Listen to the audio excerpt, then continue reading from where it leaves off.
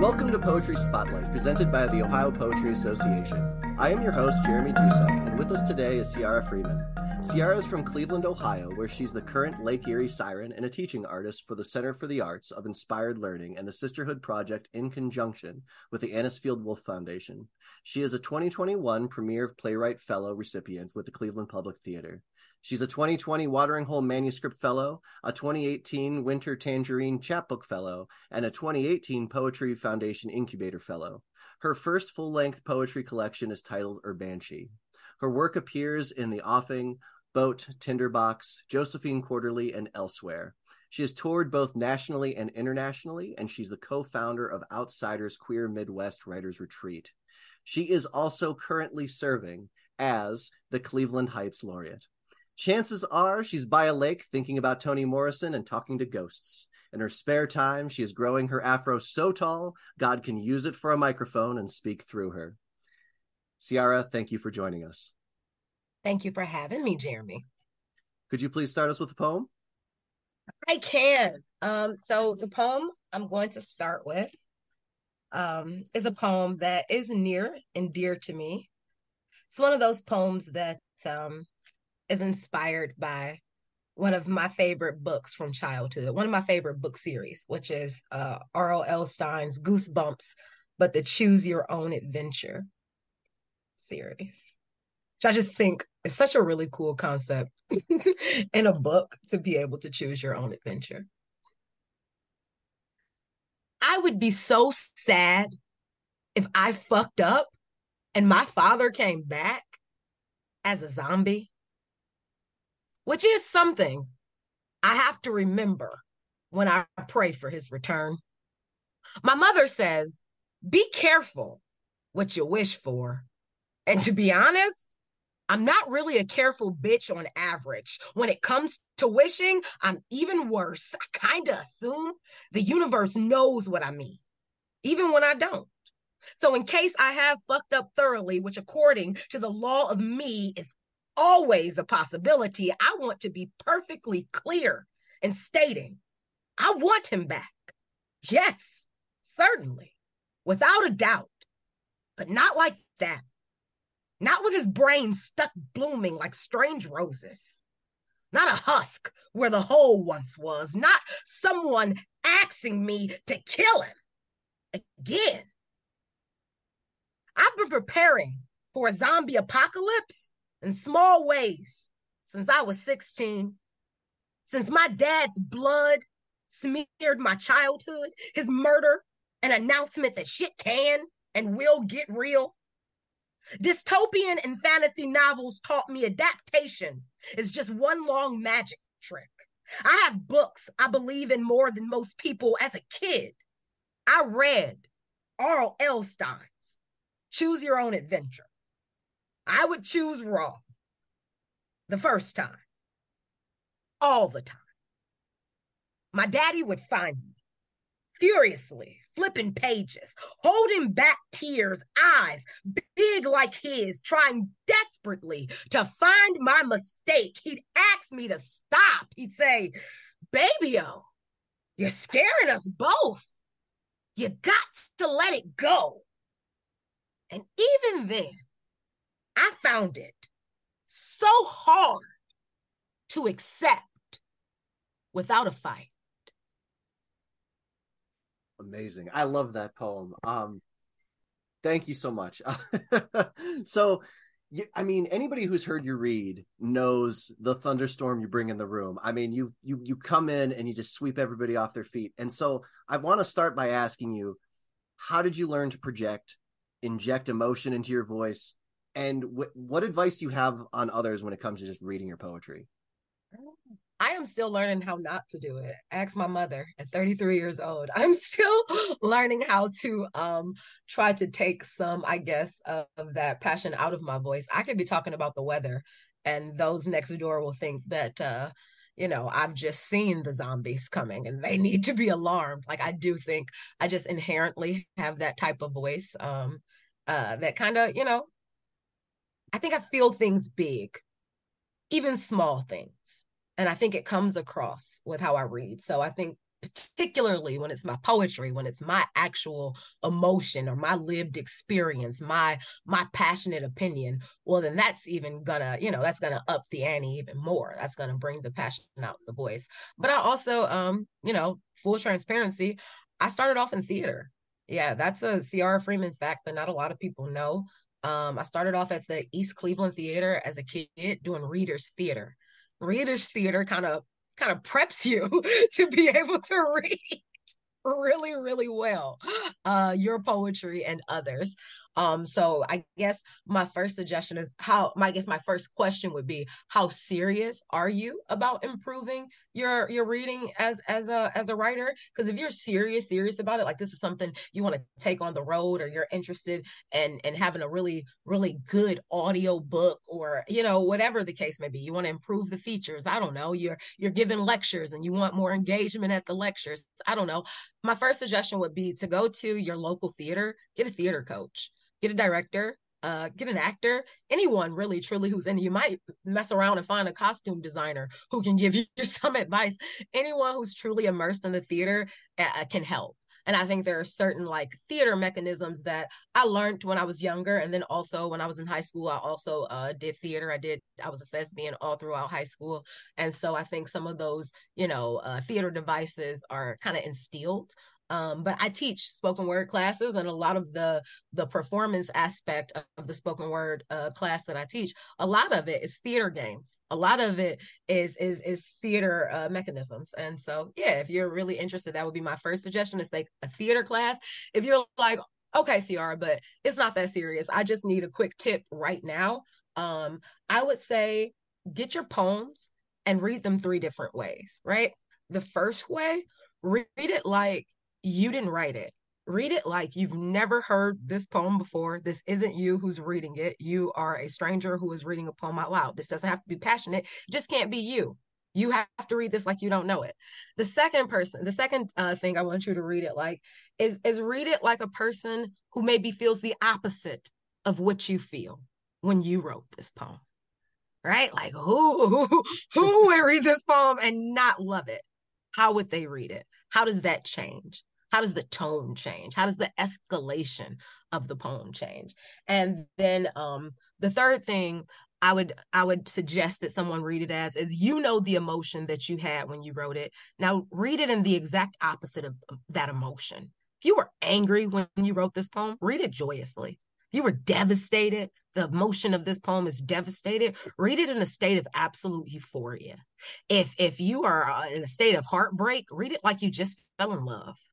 What does that do? And then I think sometimes we notice what we need to do when we're doing the opposite of it. That's something that I've learned in all different types of educational purposes. It's like, no, because that's not what it should sound like. It should sound like, okay, well then, yeah, we'll change it.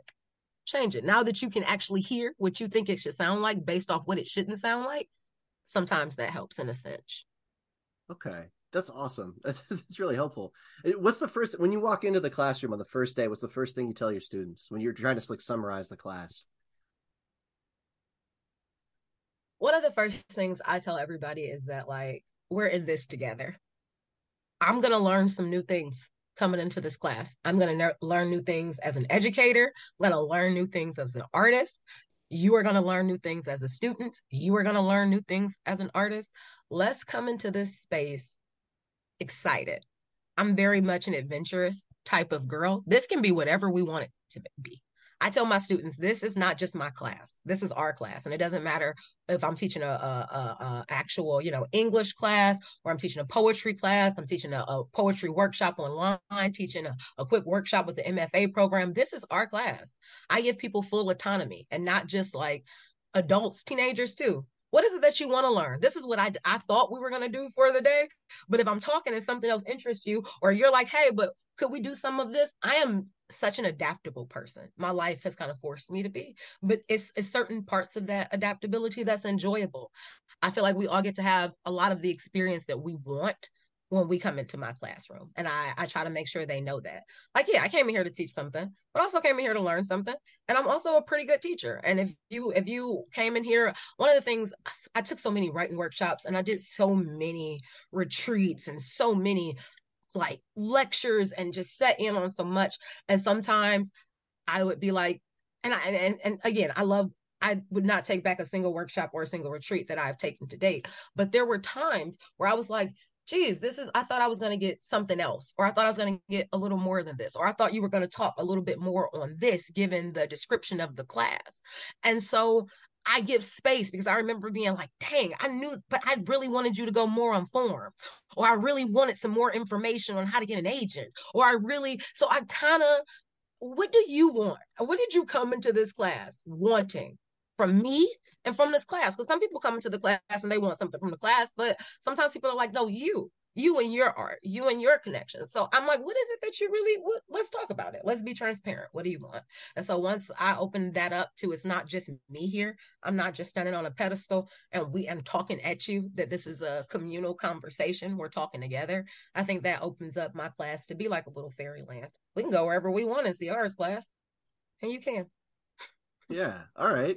Um, do you see yourself as like a lens or a conduit for the world around you? Because the reason I'm asking is because you describe yourself as adaptable, you feel big. I think both of those things come through, just like talking to you and hearing you read.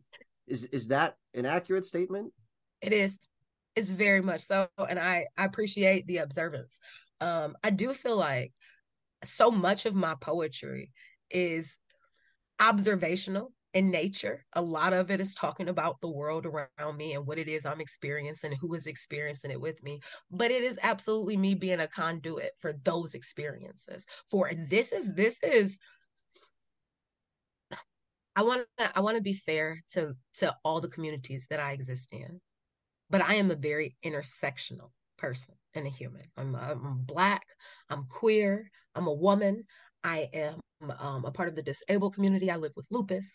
I am absolutely magic. And if people don't believe that is a culture, they are unhinged. So that is a culture. I am a part of the Black nerd community, and that is a culture. So it is so much happening in one person. And I think that when so much happens, I think people are used to boxing certain cultures in and being like, this is what I expect from this, that. But when you see so many cultures combined in one person and one thing, I think you don't have a choice but to become a conduit for it all. And I'm okay with that. Okay, that's awesome. And so maybe there's no answer to this. Then I wasn't planning on asking this, but if you like, how would you describe yourself?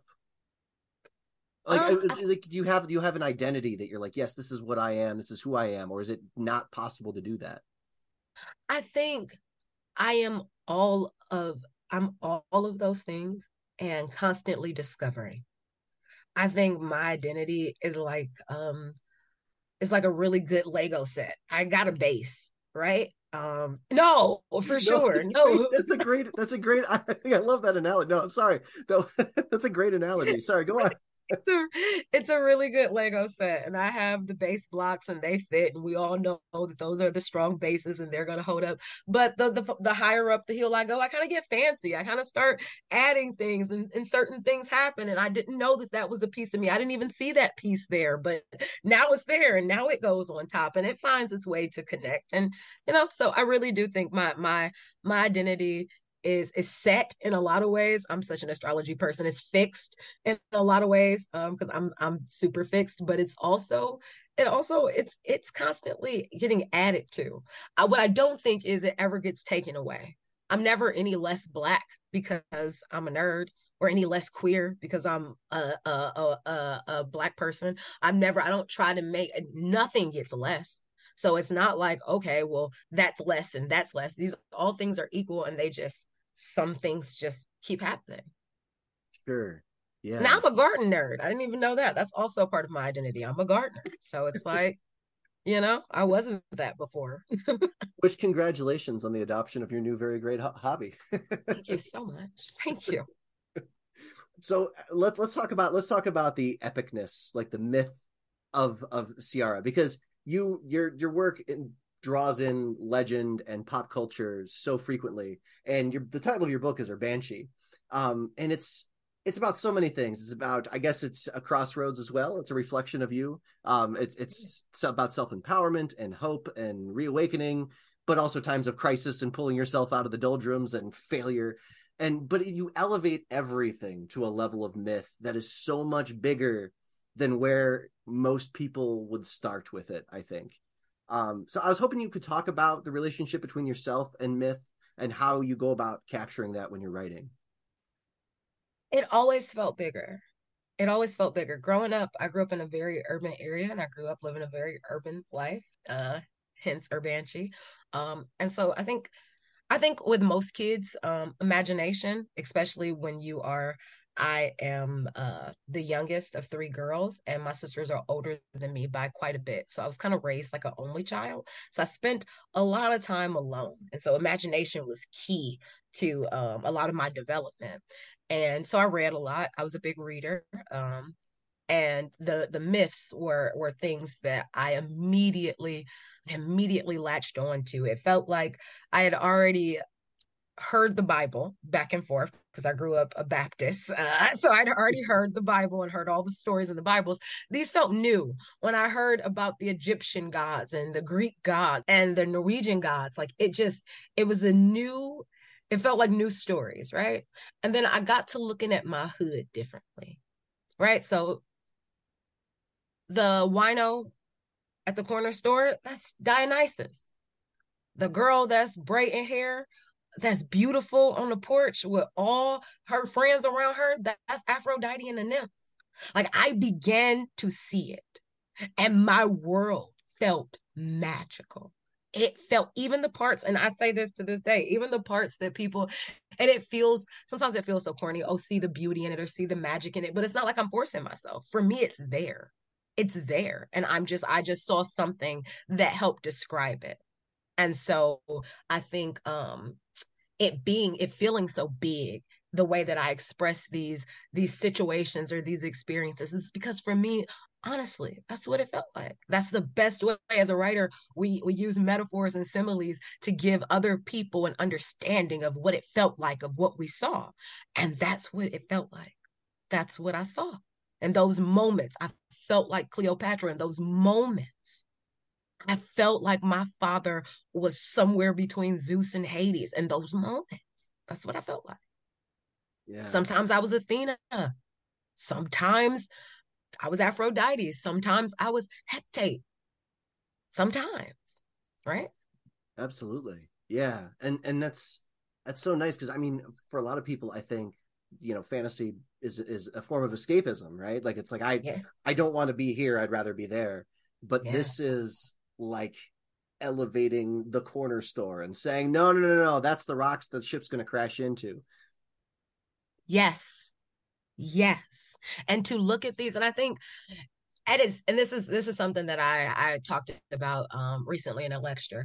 At its base, myths are how humans, we tried to figure out the world around us, certain things. You're a scientist, how we tried to figure out science, how we tried to figure shit out. And so it's not like when I'm creating these mythologies that I'm not doing what people have done for years. I'm trying to explain this hood experience that sociologists, I don't feel like, have accurately explained, that the hood movies haven't accurately explained, that the rap songs haven't accurately explained.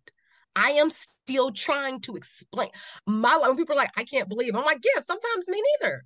So I'm trying to, I think, I'm trying to understand.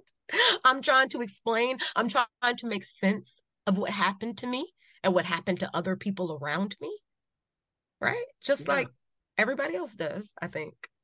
I just think the way I do it might be interesting and might kind of be considered novelty due to all the intersections that I have.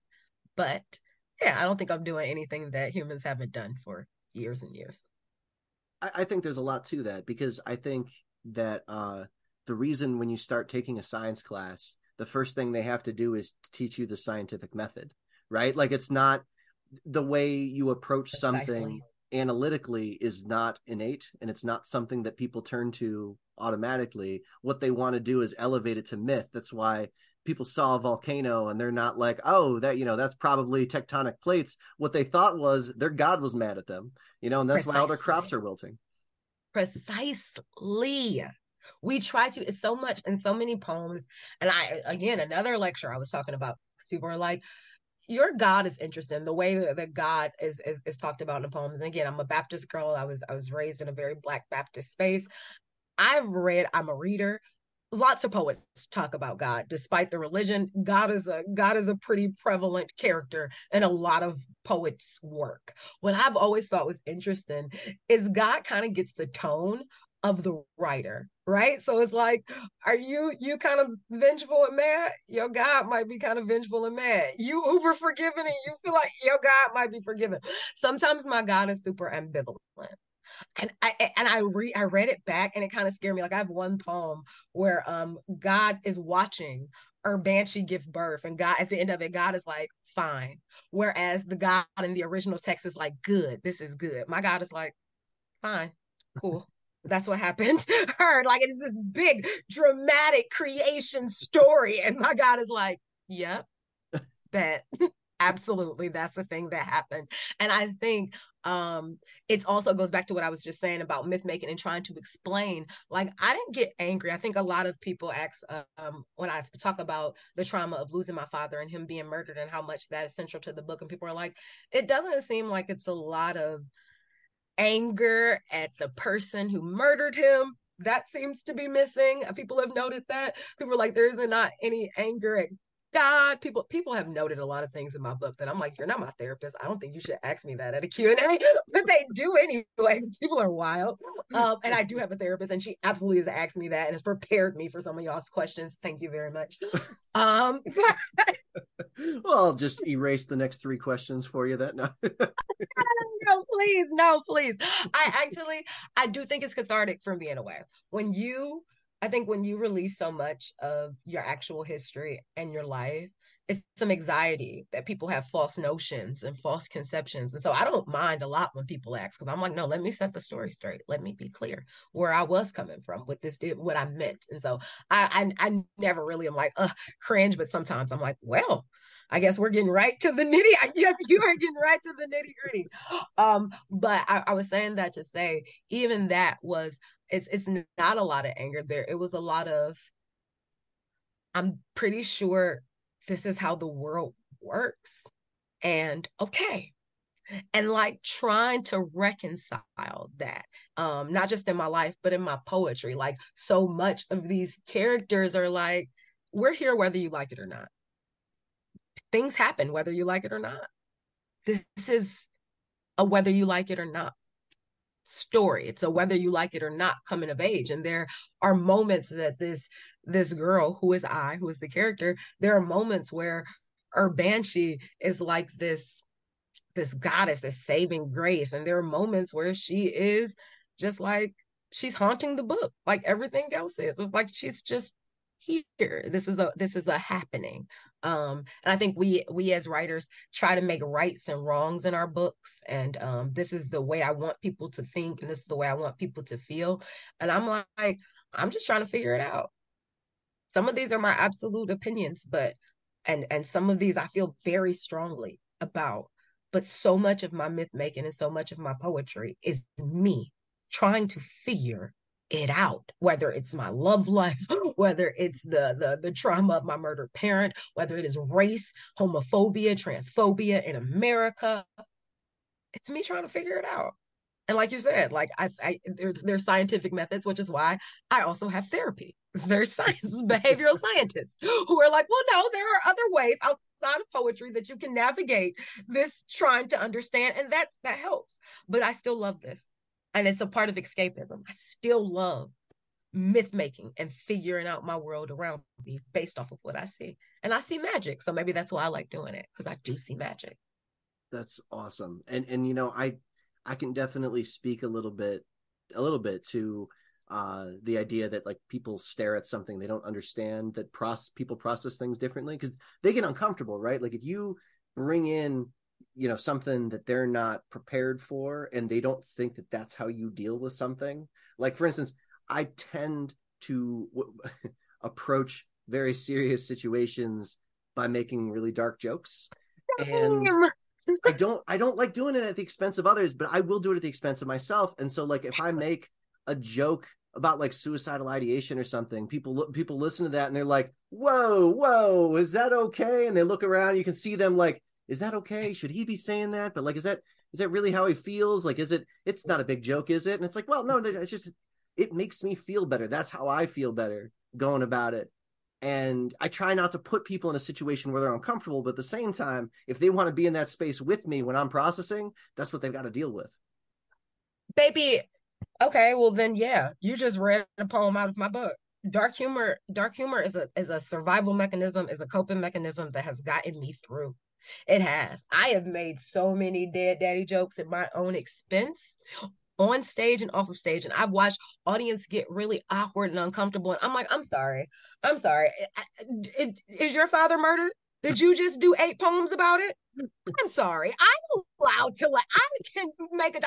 I think I'm allowed to, and I do appreciate again, like what you said, not doing it at anyone else's expense, obviously. But this is my life. This is my and to alleviate weight off of our shoulders, we often laugh or cry.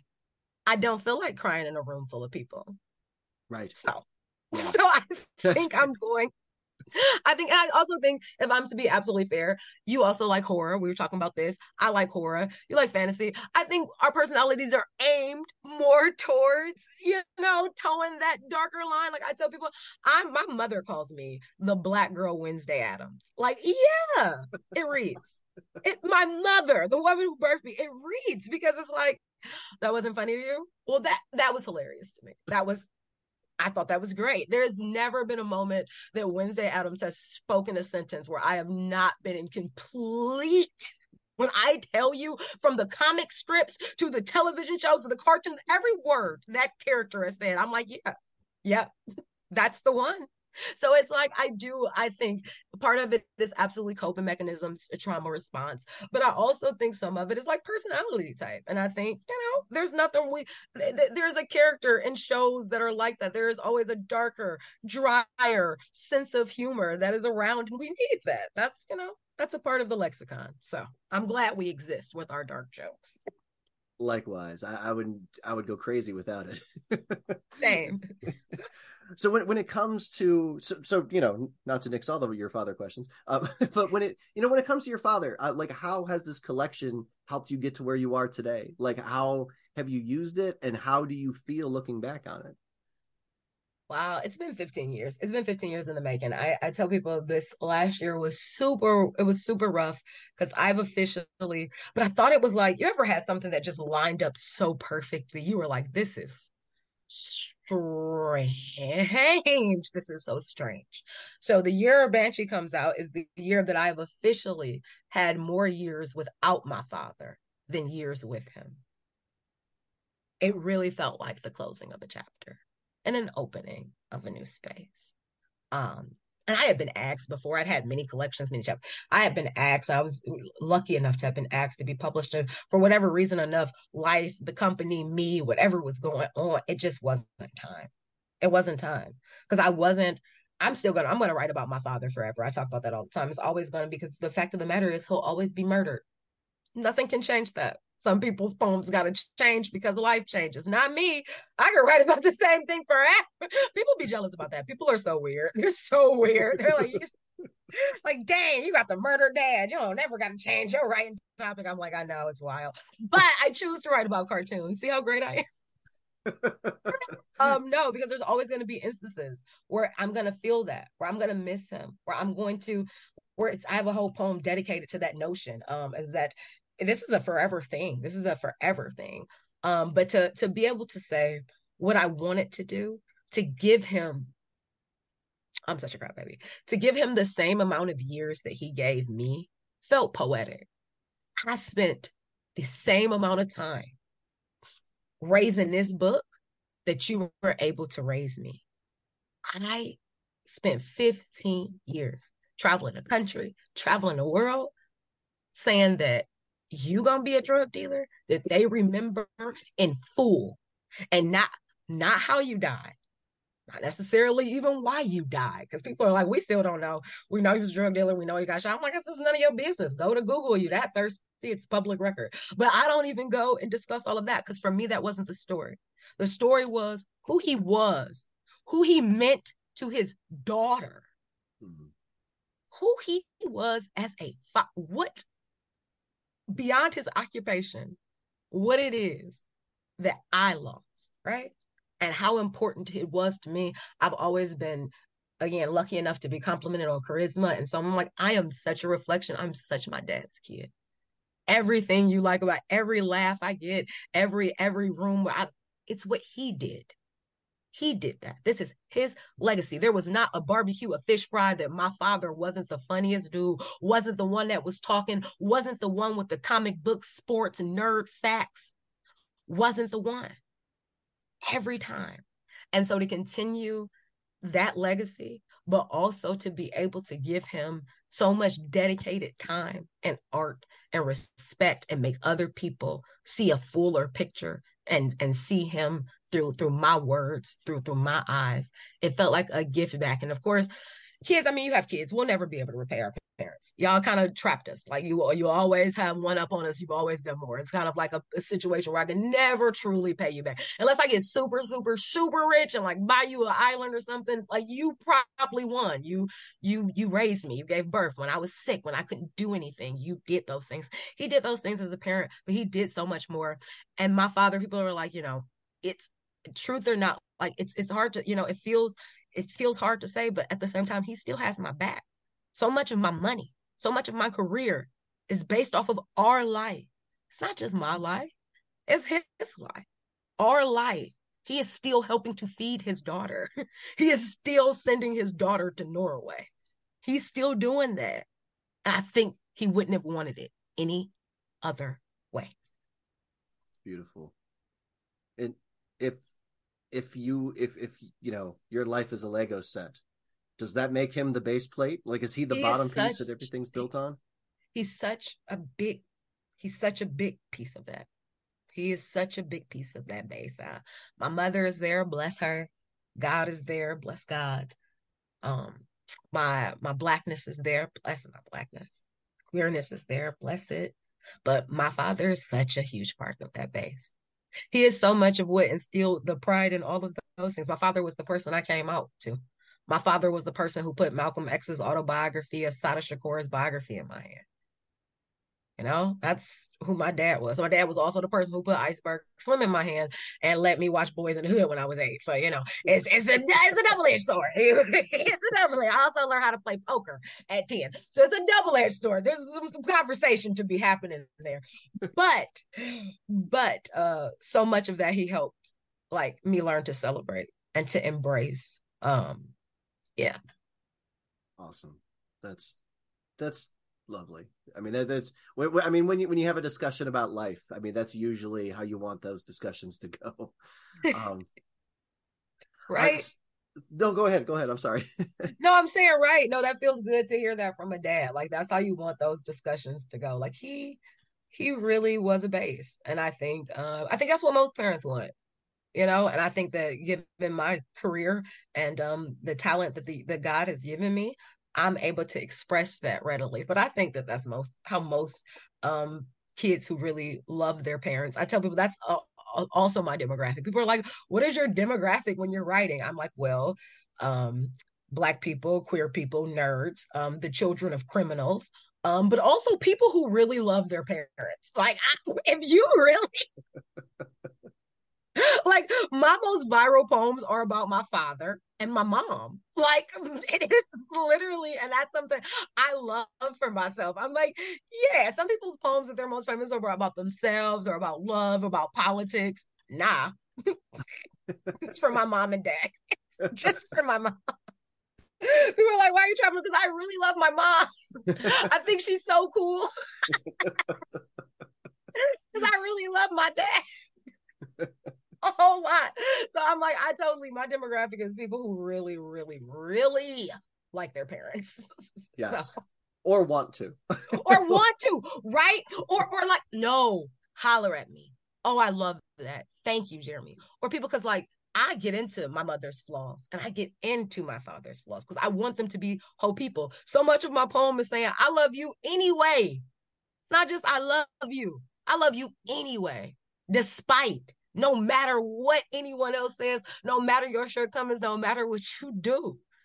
I see how much you were there for. I see I see that you chose me. Even if I don't feel like it was the move I would have made. I see how you move for me in mind. And like, I don't know. That feels fun. That feels like a fun CR tidbit when I tell people. I'm like, what's really cool is I'm not famous for any political love, heartbreak. I'm not famous for any of that shit. None of it. That's not why I went viral. Millions of people just know I like my mom. Millions of people just know I miss my dad. That's it. That's crazy adorable. That's awesome. That's it.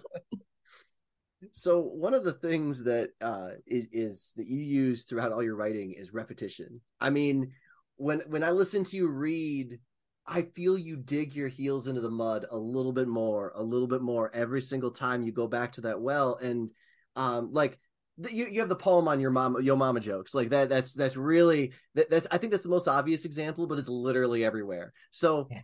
I was hoping you could talk about that. Repetition is fun. I love repetition. Repetition is fun. Like I said, I love mythology. I love folklore. I love folk tales. It's a big part of the African American like oral history experience, the whole bruh rabbit, the whole going down south and hearing about tar baby and shit. And a lot of that revolves repetition. A lot of that revolves repetition. I think even down to like I used to want to study linguistics when I was in college. I used to want to study a lot of stuff, but I wanted to focus. I really consider myself like the modern day God. I really thought I was gonna be like the modern day Zora Neale Hurston, and I was gonna like travel the country studying Black language and etymology of like slang words. And I really had and I'm not saying I won't, but I really used to just have this dream of backpacking barefoot. I don't, again, we all have our dreams. So I say that to say, one of the things that I thought was really brilliant when I was writing a paper, proposing it to one of my teachers to like write a grant for something, I was like, you know what I love? Black nicknames. How we double up on that shit depending on how exuberant the kid is. Because you got Ray Rays, you got Man Mans, you got Day Days, you got KKs, you got CCs, because I'm a CC, right? And it typically, I tell especially white people, I'm like, think about Alvin and the Chipmunks, right? How like when Dave is screaming everybody's name, it's like Al, like Simon, Theodore. So then that is the Black equivalent of having a double name. It's emphasis. It's emphasis. It's like that's how you know you the shit starter. It's emphasis. It is emphasis to be like, this is the one. Right. And so like that notion of repetition, even like in my Black, like when my mother used to be like, don't make me come upstairs. It's not like you knew, don't make me come upstairs. That's nothing. Girl, I'm not thinking of, don't make me come upstairs. Don't make me come upstairs. That's makes you get into action. That's the one that you know count. That's the one she means. So it's like repetition, especially in a Black community, is such a way to show your passion, what you're serious about, what like needs to be made bigger, what people really need to walk away with. Right. Yeah. And yeah, so I think again, it's inherent in my language and how I speak, but I think I love it so much. I think it's a part of language that I love so much that I do it. And I'm glad that you noticed it. I love because I notice things that other writers do. So I love when writers pick up on like little stuff that I do, like, oh, this girl, she love her some repetition. I do. And it's purposeful and it's technical. And it's like I won't just repeat for repetition's sake. And it shows on the page, it shows with the line breaks, it shows with the comments, and it also shows when I read it. No, I'm not just I'm saying it's completely different than how I said it the first three times. And one of the poems that I do that I absolutely love where repetition is at, because I do think it also tells a story in itself.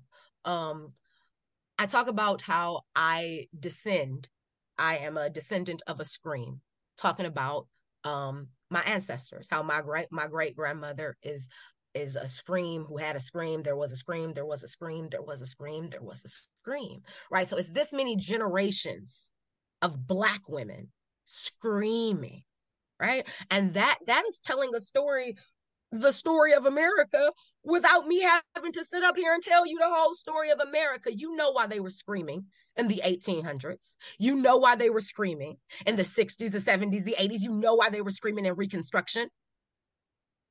You know that. And so I think that is some of the technicality and the fun in language and how you can show your expertise as a writer. I can say what I have to say, and you can know exactly what I mean. And I can say the same shit over and over and over again. But you are smart enough to know that this same thing changes context, even if it's constant. And I love being able to notice that because I'm also big on the world repeats itself.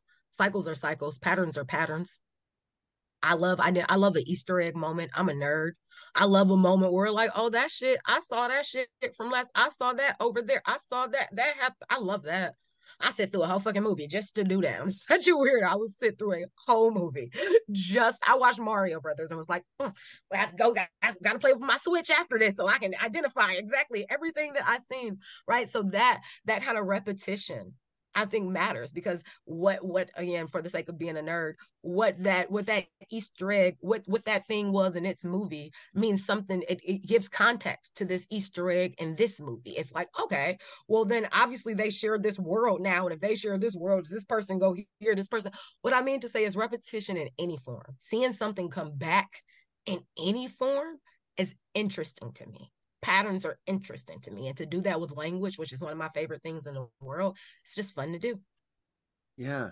No, I 100% agree. I mean, I think that I think I really identify with that stuff too because I like recognizing like, the whole point of having data is to find patterns in the data. And I think that poetry can give you that same joy provided the writer is having fun with it. You know, like the writer's doing Yeah. it on purpose. That if you're recognizing patterns that they're not doing well, that's less fun. But you know, Fact, fact. Oh, fact. No, it's true.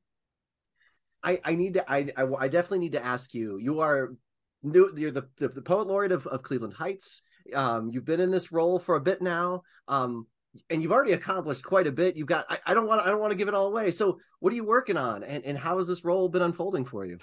Well, I love it. I love it. It's really cool. I love the board. Rachel's great. She runs Heights Arts, who are the people who officiate and get us together with the cities. It's the first time University Heights has ever had a poet laureate. So I'm the University Heights poet laureate and the Cleveland Heights poet laureate. So that's really cool to be University Heights' first ever poet laureate. We've been doing aphrasticles. We are lining up. I actually have a few things that are coming up. We have a fall fest that is coming up that I can't wait for. Uh, and I'm pitching some ideas that I can't all the way discuss yet that I've discussed with you previously. I am pitching some ideas because we are talking about some grant opportunities, and I want to bring some immersive, interactive poetry events that everybody from all age groups, all demographics, all cultures can enjoy equally. Yeah. So it's going great. I love it. I like it. I thought I was, it sounds so corny. Everybody wants to be something when they grow up. But when I was little, like I heard Maya Angelou was a poet laureate, and like most young Black girl poets, I was fucking obsessed with Maya Angelou. And so I was like, one day I want to be poet laureate, and I am. So that's really fucking cool. I'm really It's proud of really cool. myself. You have a short. Your bucket list is growing shorter. What are you going to add to it? I don't know. It's about to start getting unhinged. It's about to start like I'm about to start like jumping full into freezing cold ponds into Norway. Like it's about to get really adrenaline rushy in a minute. That's what I see coming. That or it's time for me to become a mom. One or the two. One or the two. I'm either gonna have to settle down or I'm about to start jumping like off of cliffs. I'm about to start exploring the depths of the ocean. It reminds me of It's Always Sunny in Philadelphia, where Danny DeVito as Frank Reynolds, like he's like a wealthy businessman. He started this company, and then he moves into this apartment, living in squalor with this mentally disabled guy, you know, this illiterate, and they're like, "What are you doing, Frank?" And he's like, "I don't know how many years I have left, and I'm going to get real weird with it." That's Listen, first of all, I have a Gemini moon and boredom is real. And I just want people to acknowledge that boredom is real and it is a dangerous, dangerous thing. I I think life should be full of experiences. And if life starts giving me the same experiences, I'm gonna switch it up. I don't blame Danny DeVito. I'm gonna switch it up. I am going to have a little bit of something new the moment. And I think also writing. right? I think that's a big part of how I write. People are like, so you're writing plays and also writing advertising jingles and commercials. I'm like, I don't know. I'm thinking about writing a young adult novel. I don't know. Might do a comic. I don't Whatever I know. want. I don't know. Do whatever. And it's like, do I expect to be? I think so many people, once you are in a career that's in the arts, you kind of get up, and it's so funny. It's not funny because capitalism isn't funny. It's driving us all insane. But it is a little unhinged that arts like are the only like occupation where like we really truly the need to be very, very good at our jobs is wild. Like we do not, no one wants to be a mediocre poet, but mediocre doctor. I'm not the best brain surgeon in the fucking country. I'm like in the upper percentile, but I'm not the best. Poets can't live like that. Painters can't live like that. Photographers can't. We are on this desperate urge to feel like we are doing our jobs so good, which again, I'm not saying that we should not be. I think everybody should want to do or be good at their job, but I also think this idea of not being great at everything you do is also okay.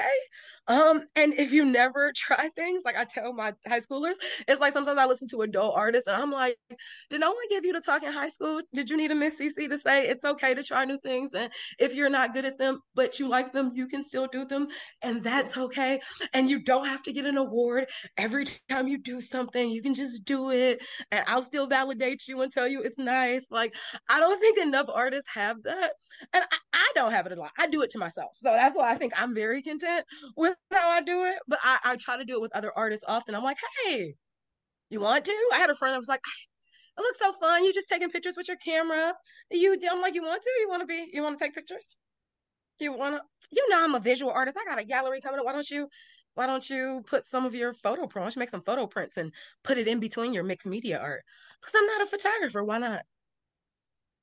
It's like a little double I see word. some pictures right here. You've got pictures in your hand. It's very much so. I'm nobody's, but I put clouds on my wall because why not? Am I an architect? No. Am I going to start, like, am I about to become a TikTok sensation and I'm building fantasy lands for everybody in their home offices? No. But I wanted to see, I wanted to see if I could. And I think so much of writing for me is experimental, a lot of it. Seeing what I can do and how far I can stretch. Yeah. Those are load bearing clouds. Those are... They're fun clouds. They have lights on them. I when I plug it in, the LED lights turn them colors and they like kind of look like lightning and they thump to music. That's Ridiculous. awesome. That's awesome. Ridiculous. I'm absurd all the time. So for my last question, I want to ask you about you're working on a new collection. It's based on cartoons. So just where this project begin and how has it evolved over time? It's so exciting. I'm so glad when I read this question, I was like, yes, yes, it's the beginning. People are starting to ask me about the new collection. So favorite, favorite thing in the world, animation, animators, voice actors. Um, yeah, I'm an animation nerd, always have been. And one of the things that I think is very interesting in general is how much cartoons and animation affects children's psyches well into adulthood. My generation is the perfect example of that with just capitalism. The way they sell us back our childhoods is fucking hilarious. It works for me. I need it because I'm there. I'm like, yeah, give my grown ass a grown ass Nickelodeon shirt. Like the amount of Alice in Wonderland smoking weed with tattoos is unhinged. Like it is unhinged how much they are trying to market towards this generation that is so immersed in animation and these archetypes and these characters that kind of helped mold us. I don't think it's anything that's particularly brand new. And I love to research. I love to get obsessed with something and read about it and dig through the archives of it and find things. So it was like me and cartoons is a perfect match. And so I decided to look at cartoons because I wanted to narrow down this idea because it's probably going to end up a series of books. Like I tell people, I don't know, you might get different chapbooks in between these books, but like for the next couple of years, be looking forward to Ciara Freeman looking at the world through a lens of cartoons, right? Because I don't think this is going to be a manuscript that I can get down in one book. So I think the first two books are going to be through a black lens, black cartoon characters historically from the 30s when they first appeared till now, what that impact looks like on race, what it looks like on the black community, what it looked like for black animators, black voice actors, what that looked like. Then do the same thing for queer animation and queer animators and queer voice actors. And then again, I'm like, I'm still not done, right? Because then I have to have a book because I'm trying to decide, and it's such a struggle, right? And I feel like I say this with other writers. Sometimes we're like, there are so many ways to write a poetry book. But one way is to be like, I'm taking myself out of this thing. This is going to be a historical context. I'm going to write from them. So I'm very tempted, but I'm such a Ciara and I have so many thoughts and I live so, and I'm like, I so desperately want me and how I reacted and how my interactions with these cartoons were. And with my particular audience, I think sometimes that's what they're interested in. And so it's like having that juggle and that balance and trying to figure out where am I gonna just be like these are the facts, this is what happened, here's my observational take, and it's like, hey, this is this latchkey kid's particular viewpoint on what the Rugrats look like. This is this particular latchkey kid's like viewpoint. And cartoons are just, God, they're the best of social commentary. Like we look back, we figure shit out, we hate shit, the shit that we loved 5 minutes ago. It's like it's the perfect, it's what humans do. And it's just such a fun way to talk about all the things that we talk about in poetry anyway. Yeah, I'm gonna talk about love, but it's so much fucking more interesting when I can talk about it, for me anyway, through the viewpoint of Disney and their bullshit love archetypes. Like that's more fun to me, right? And it's really great to especially with these black and queer characters. That's what I'm focusing on right now. The book is going to be called Scheduled Programming, by the way. And the plan is to have part one, scheduled programming, interrupted at the end of the book, and then part two, we return to your scheduled programming. And so it's nasty. And so like, and everything will be like channels, like instead of chapters and titles, it'll be like channels and shit. I And love it. so it's like it's fun. So much of Urbanchi was necessary and passionate and took a lot out of me to write. And some of this, obviously, with the race and the homophobia and transphobia that has happened in animation, some of this is going to be hard. People are going to be like, "Holy shit, Scrooge McDuck." Did you know that Scrooge McDuck got all his money from going to Africa and starting a rubber plantation? Yeah, I'm No. gonna ruin people's fucking lives. Like, so yeah, right?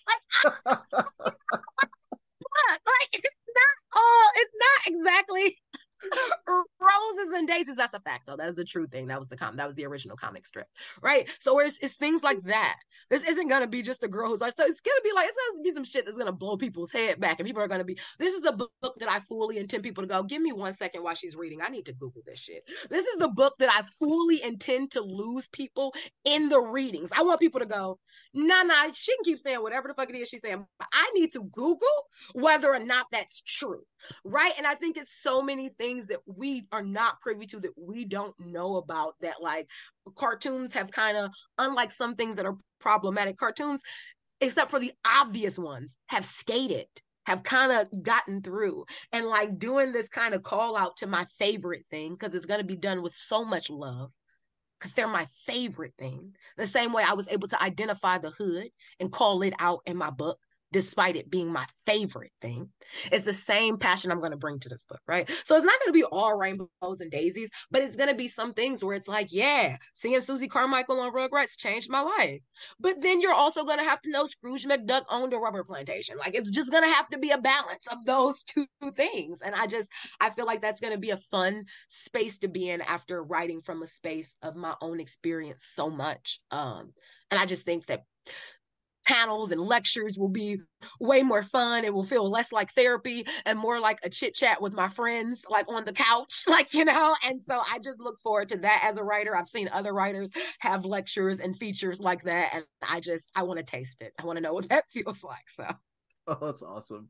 Scheduled programming. I'm very much looking forward to that book.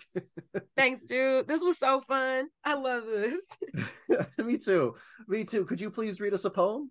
Yes, I will. I will read us a poem. I will read us a poem. Let us see. I want to find something. We were talking about repetition, and I want to find the poem that I was talking. Ah, yes. It's called "The Such Thing as a Ridiculous Question" from repetition. The such thing. So I got. I'm sorry. So when you give MFA lectures and you are very urban, like I am, and you do not feel the need to code switch or hide your urbanness because they've already booked you for your work and your resume, you do not feel the need to do so. Um, and they will sometimes be very shocked. It is very much the ask the Black girl why she's so articulate question. It's especially that, God, this shout out to Ohio, but shout out to Cleveland and the surrounding areas. When you say you were from Cleveland, especially at these Ivy League MFA places, like that is akin to just being from they just like that is, I'm so sorry. I do apologize. They automatically assumed I was raised on Martha's Vineyard, and then they meet me and go, that can't possibly, but you wrote so well. I'm not under, it's a disconnect. So here is where this poem came from. The such thing as the ridiculous question. So, where are you from? When I say ancestors, let's be clear. I mean slaves. I'm talking Tennessee cotton and Louisiana sugar. I mean grave dirt. I come from homes and marriages named after the same type of weapon. All it takes is a shotgun to know I'm Black. I don't got no secrets.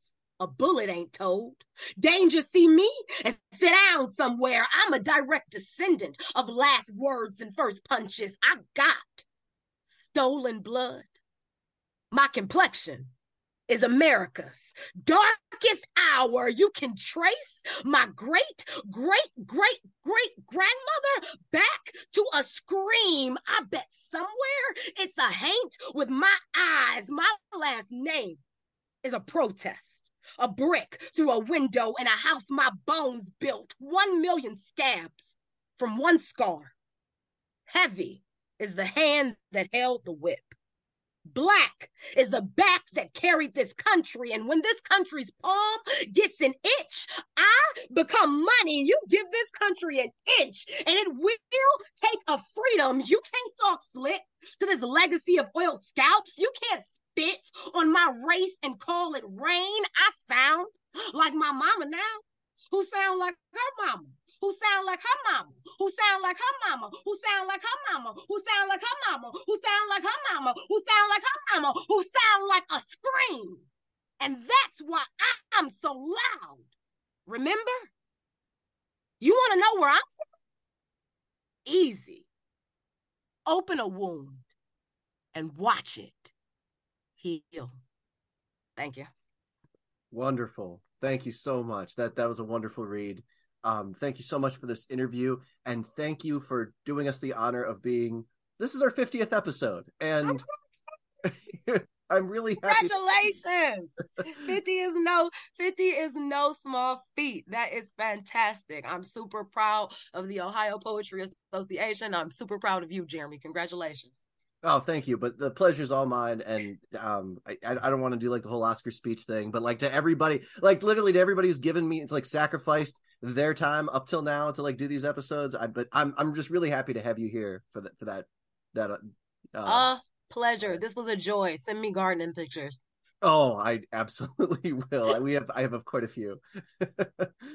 Okay, so this has been Poetry Spotlight, a production of the Ohio Poetry Association. Please follow the OPA on Twitter at Ohio Poetry and on Facebook at facebook.com/Ohio Poetry. Visit ohiopoetryassociation.org for more information. And Siaara, I can't thank you enough. Thank you again. Thank you.